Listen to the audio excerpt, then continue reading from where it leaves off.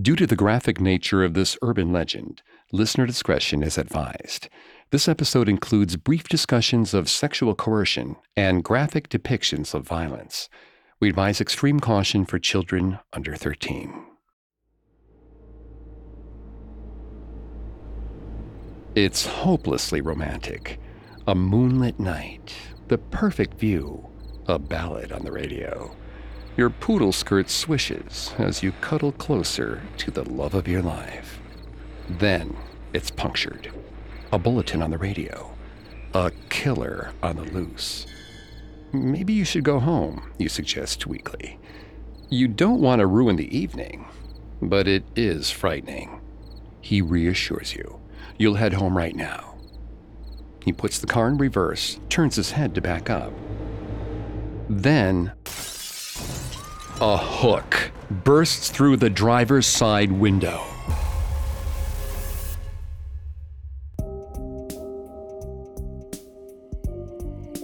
Welcome to Haunted Places, a Parcast original.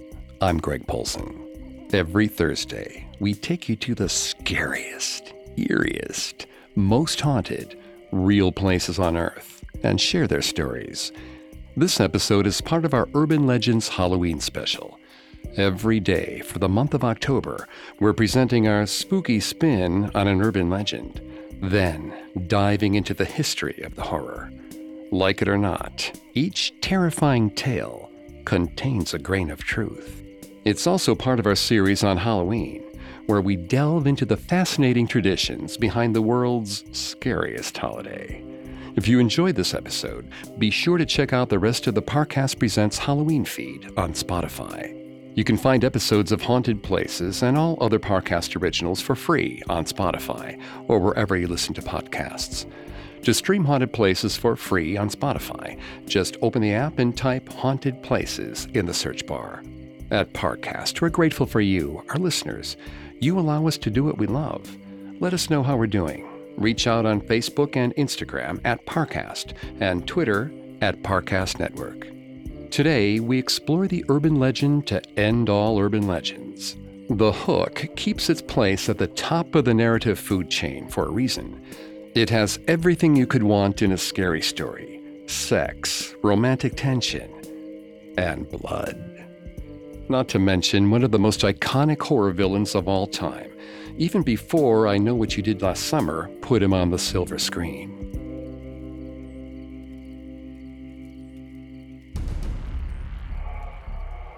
It sometimes seems like everyone knows the hook, or at least some iteration of it. A couple heads up to a lover's lane for a little privacy, only to have their romantic evening ruined by an ominous announcement that a hook-handed murderer is on the loose. They deliberate about what to do, ultimately deciding to leave. And just in time, too. For when the young man heads over to his girlfriend's side to open the door for her, he discovers a rusty hook embedded in the handle. Before they drove home, the killer had been inches away from gutting them both.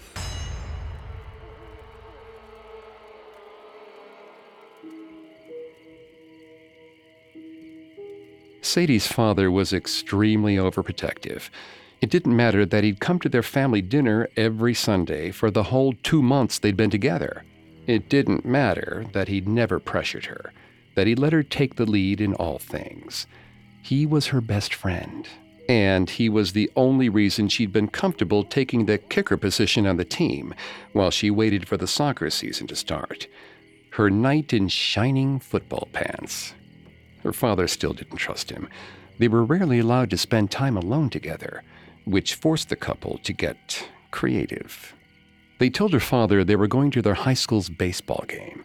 They'd gone for a few minutes, took a handful of selfies, and Sadie's sister volunteered to run their social media accounts for the evening, posting pics intermittently to keep up the facade. Their father would never know that Sadie and Dom weren't there. Sadie drove them down back roads and tiny streets, doing her best to stay under the speed limit, signaling every turn. Dom rested his hand lightly on her thigh. Her skin buzzed with nervousness and anticipation. She'd never been this far out of town before, but she was excited to finally get some alone time with him. The sun set as Sadie drove them farther away from civilization and into Briarwood Park. According to her sister, it was the place to go for a little privacy.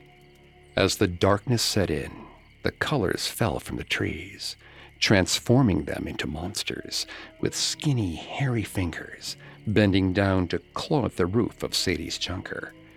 Sadie generally kept her eyes on the road, but the sheer drop-off on the driver's side opened up to a stunning view of the valley below.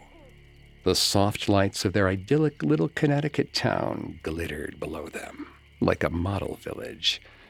Dom told her there was a nice turnaround about a mile up where they could take everything in. Dozens of yellow eyes stared at her from the darkness, a group of deer peering out from the right side of the road.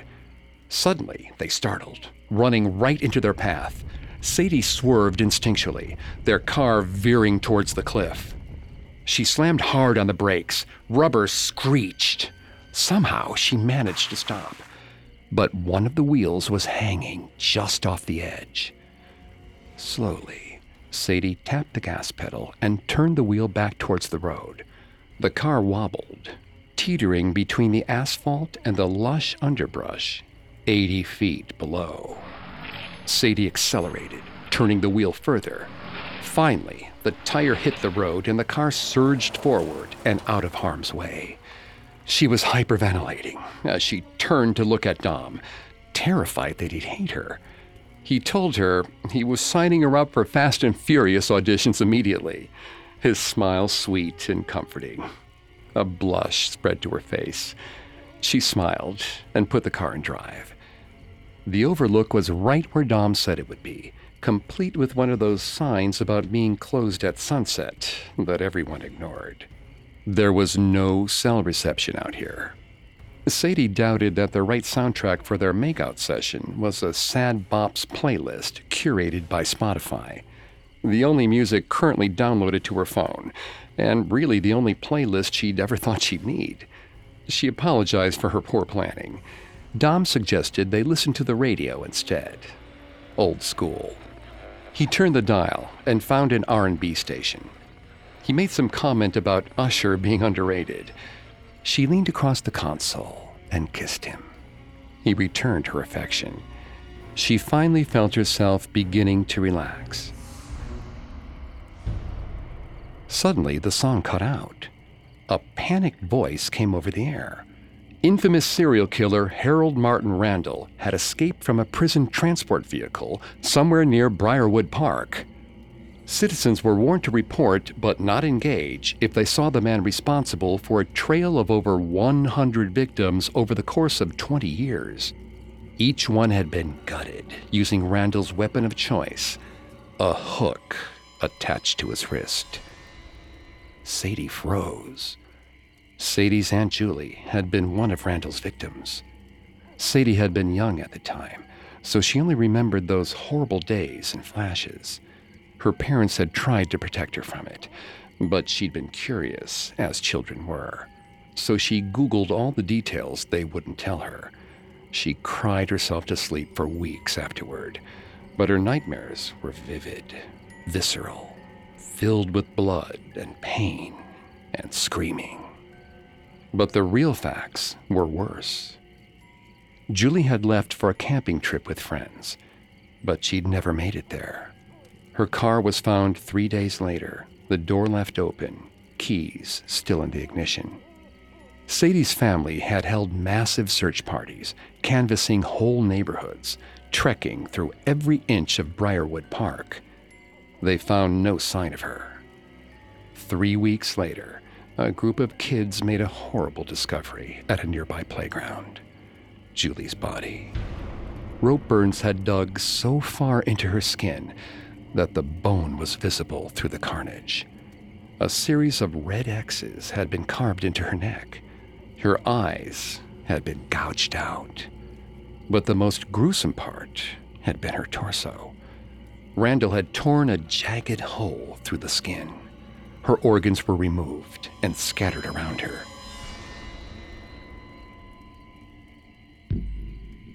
The coroner's report mentioned that the most vital organs were removed last, and the only wound sustained after death was the damage to her eyes.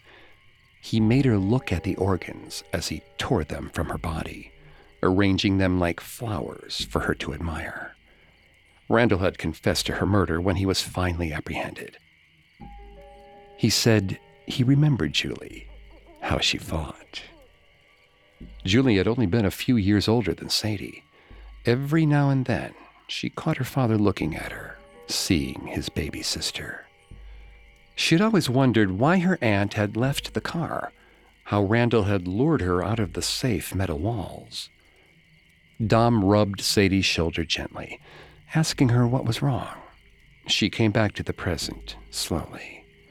It had taken her years to even consider entering these woods, and now Randall could be hiding in them, looking for more victims. Dom didn't know about her aunt. No one in her family talked about it, believing the wound too fresh and too painful to ever share with strangers. Julie was just another name in the true crime library, victim number 56. Sadie had never found the words to tell Dom that this was why her dad was so protective of her. She'd never wanted to think that her father believed he was capable of such horrors. Dom suggested that the whole thing had to be some sort of prank. It was the anniversary of the trial. Some sick jerk had probably broken into the radio booth or something. Sadie wasn't so sure. Randall was a serious threat to the world. He had no known victim pattern. Before a dog had found one of his victim's legs partially buried in the dirt, people had nothing but lovely things to say about him. He was a stellar student, a perfect neighbor, a good Samaritan. He could blend in anywhere. He could be anywhere. She turned the radio off. The car was overlooking a cliff. It was supposed to be romantic, sitting high above treetops with brilliant stars overhead. But now, all Sadie could think about was how exposed they were. Dom tried to reassure her. The police were already searching the area. Someone would probably come on the radio in the next few minutes and clear the situation up, or announce that Randall had been found and was heading back to jail. She wanted to believe him, but the fear was already creeping underneath her skin. The monstrous trees were growing around the space, threatening to enclose the car, to hold them in their cage until Randall returned. He offered to get out of the car and check the surrounding woods for her. She grabbed his arm tightly. They couldn't leave the car. No matter what, they had to stay here. Dom gently pointed out that the great thing about cars were that they could move. Sadie felt stupid for not thinking of it first. He offered to switch places with her. She nervously agreed, climbing over him in a sad mockery of how they'd wanted the evening to go. He adjusted the seat, then put the car in reverse and started to back up. Something was wrong with the tires. They wobbled on the road, and Dom's ever-present, ever-soothing composure seemed to slip for a moment. One of the hubcaps was scraping along the road. Another soon followed it. Dom steered the car as best he could, barely getting it to stop on the shoulder. Both of them were careful drivers. She paid close attention to the road. There hadn't been anything in their path that could have caused this. Dom nudged her shoulder. She turned towards him, a question in her eyes. He asked her if she knew what Randall looked like. She said she did. Then, Dom pointed a shaky finger towards the tree line on their left. Sadie turned her head slowly. Her stomach dropped as she saw a familiar face, one that she had seen on countless mugshots and police reports, and in her nightmares. Moonlight glinted off his hook as Harold Martin Randall waved at her.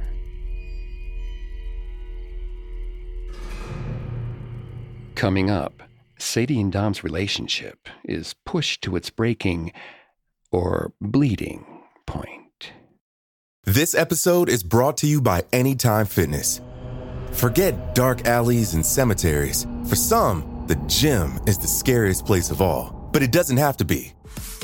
With a personalized plan and expert coaching, Anytime Fitness can help make the gym less frightening. Get more for your gym membership than machines. Get personalized support anytime, anywhere. Visit AnytimeFitness.com to try it for free today. Terms, conditions, and restrictions apply. See website for details. Now, back to the story. Sadie and Dom had just wanted alone time. They'd driven out to Briarwood Park for a little romance. But then an announcement on the radio had warned that serial killer Harold Martin Randall had escaped from a nearby prison. Sadie was horrified. Her aunt had been one of Randall's victims, gouged through the torso with his hook hand. The couple agreed to head home, but they'd only gotten a few feet when two of the tires deflated. Then they saw him across the road. Harold Martin Randall, waving at them. Sadie's eyes stayed pinned on Randall, the man from her nightmares, the one who had abducted her aunt, torturing and humiliating her as she died. Suddenly, several deer burst through the greenery and onto the road. She checked to make sure they weren't coming towards the car again. When she looked back to the tree line, Randall was gone. The only sign that he had ever been there was the slight shifting of the tree branches. They couldn't call for help. They couldn't leave. It was only a matter of time before Randall came back. Sadie's car had seen better days, but she hoped it would be sturdy enough to withstand an attack. Sadie thought of her aunt again. Her car door had been undamaged, meaning she had willingly left the vehicle. They would never know for certain what induced her to do that, whether he was masquerading as someone in need or had threatened her with a weapon. The funeral was closed casket. There wasn't much left to look at, and what remained looked nothing like the bright and intelligent woman that they all knew. If Sadie and Dom didn't survive, they'd end up in a similar position. Her father thought that they were at a school baseball game. It would take a while for anyone to realize they were missing. Sadie's sister could point them in the right direction, but the park was huge. Randall would move them. He always did. Sadie shivered. Dom placed his arm around her, trying to be comforting. He told her that he was scared too, but they were going to make it. The police were here, somewhere, combing the forest with guns and flashlights. She and Dom were safe in the car. She was right. They shouldn't leave it. She didn't share his faith in the system. Randall was out there, and he knew where the two of them were. He'd make sure they couldn't leave. He would be back for his prey. They sat in tense silence for what felt like hours. No cars passed by. No more deer, just the two of them. They cuddled for warmth and comfort, a weight of regret settling in on both of them. The noise was so soft that Sadie thought she was hallucinating at first, but then it continued. A steady, soft thump against the passenger's side door. Sadie froze, slowly lowering her gaze to check her side mirror. Randall met her gaze, smiled. He was a vulture of a man, dark hair and pale eyes, wild and hungry. His skin was dirty and scratched, as if he'd clawed his way out of hell. He was digging his hook into the door handle, undoing the lock mechanism. Sadie shifted her gaze back to Dom. Neither of them knew what to do. As they debated, the thumps got closer together. There were only two options: wait for him to come inside, or get out and hope they could run fast enough. Dom lifted her up quietly to move her to the driver's side. He gave her a quick kiss and told her he loved her. She echoed the sentiment. Then she quietly opened the driver's side door. She darted forward, trusting Dom to follow. Randall might know these woods better than them, but they were athletes. They had speed and endurance on their side. Sadie raced toward the trees. Leaves crunched under her feet. The noise was too loud in the eerie silence. There should have been more noise behind her, the thud of Dom's footsteps following, his own set of leaves and branches breaking beneath him. She looked behind her. All she could see was the car's headlights, a single looming shadow coming towards her. No sign of her boyfriend. Sadie swallowed the stomach acid that was creeping up her throat. She had to go back. Dom didn't get to play hero. She needed him. She searched her surroundings for some way to get the upper hand. The snap of a branch and the rustle of feet moving through leaves made her dart against a young tree, just thick enough to hide her silhouette. She held her breath as the footsteps got closer. Then they stopped. She was preparing to make a run for it when a calloused hand grabbed her, pinning her against the tree. The moon just behind him shrouded his face in shadows, but she knew who it was. His hook slithered down her arm, scoring the skin. He was taunting her. Tears stung her eyes. Randall ran his hook across her cheek, slowly. The trees flashed faint red and blue around them as the police approached. She could see Randall's face fully this time. The anger, the interest, then recognition. Everyone said Sadie was the spitting image of her aunt. Apparently, her killer agreed. He raised his hook and brought it down. She cried out in pain, coughed up blood. Black began to creep into the edges of her vision as Randall ran away into the growing darkness. The only evidence he left behind was his hook, embedded in Sadie's stomach. No one ever saw him again. On November 8, 1960, advice columnist Abigail Van Buren, otherwise known as Dear Abby, printed a rather strange letter. Dear Abby, if you are interested in teenagers, you will print this story. I don't know whether it's true or not, but it doesn't matter, because it served its purpose on me. A fellow and his date pulled into their favorite lover's lane to listen to the radio and do a little necking. The music was interrupted by an announcer who said there was an escaped convict in the area who had served time for rape and robbery. He was described as having a hook instead of a right hand. The couple became frightened and drove away. When the boy took his girl home, he went around to open the car door for her. Then he saw a hook on the door handle. I don't think I will ever park to make out as long as I live. I hope this does the same for other kids. Jeanette. The hook has a lot in common with the boyfriend's death, which we explored earlier this month. The most noticeable change is ultimately the fate of the teens, who both survive thanks to the young girl's insistence on trusting her instincts to flee, instead of continuing to park with her boyfriend. While the boyfriend's death involves the boyfriend dying for his gallantry after heading out into the darkness in search of help, in The Hook, the boyfriend actually acts as a kind of antagonist, since the titular murderer remains unseen throughout.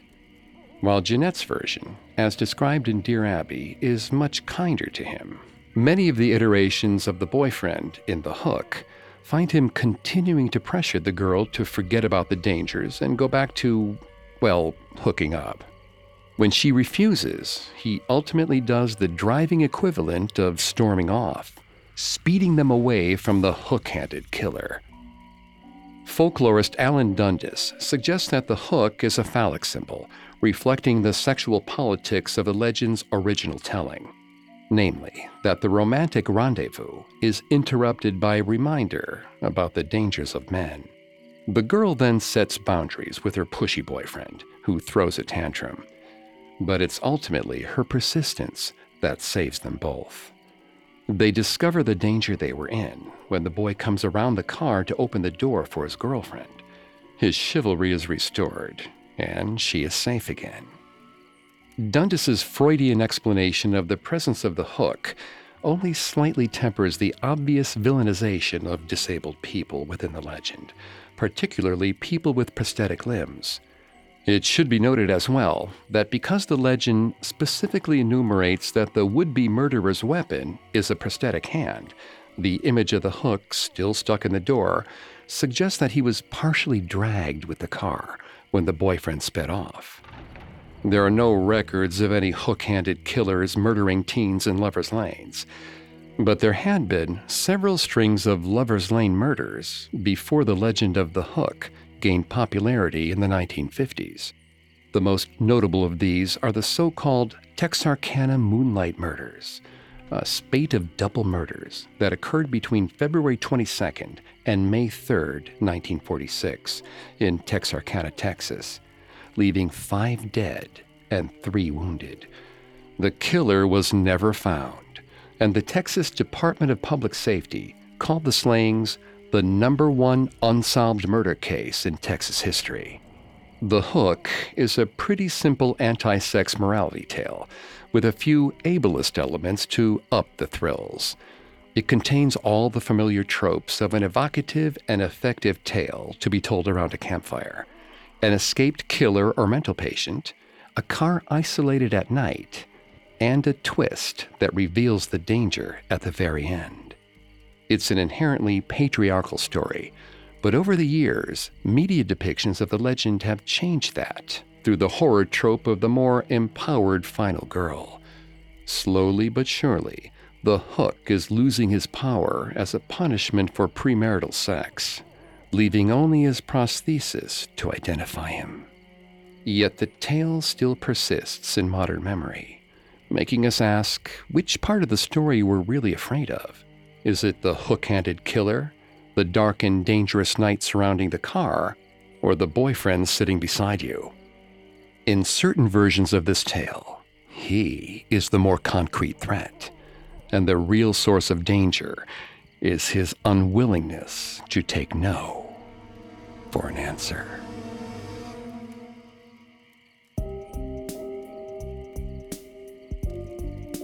Thanks again for tuning into Haunted Places. We'll be back tomorrow with a new urban legend, and on Thursday with a new haunted place. You can find more episodes of Haunted Places and all other Parcast originals for free on Spotify. Not only does Spotify already have all your favorite music, but now Spotify is making it easy for you to enjoy all your favorite Parcast originals, like Haunted Places, for free from your phone, desktop, or smart speaker. To stream Haunted Places on Spotify, just open the app and type Haunted Places in the search bar. And don't forget to follow us on Facebook and Instagram at Parcast, and Twitter at Parcast Network. Until tomorrow, don't believe some of the things you hear. Believe all of them. Haunted Places was created by Max Cutler, is a production of Cutler Media, and is part of the Parcast Network. It is produced by Max and Ron Cutler, with sound design by Carrie Murphy. Production assistance by Ron Shapiro, Paul Mahler, Maggie Admire, and Travis Clark. This episode of Haunted Places was written by Lil D. Ritter and Jennifer Richey. I'm Greg Polson.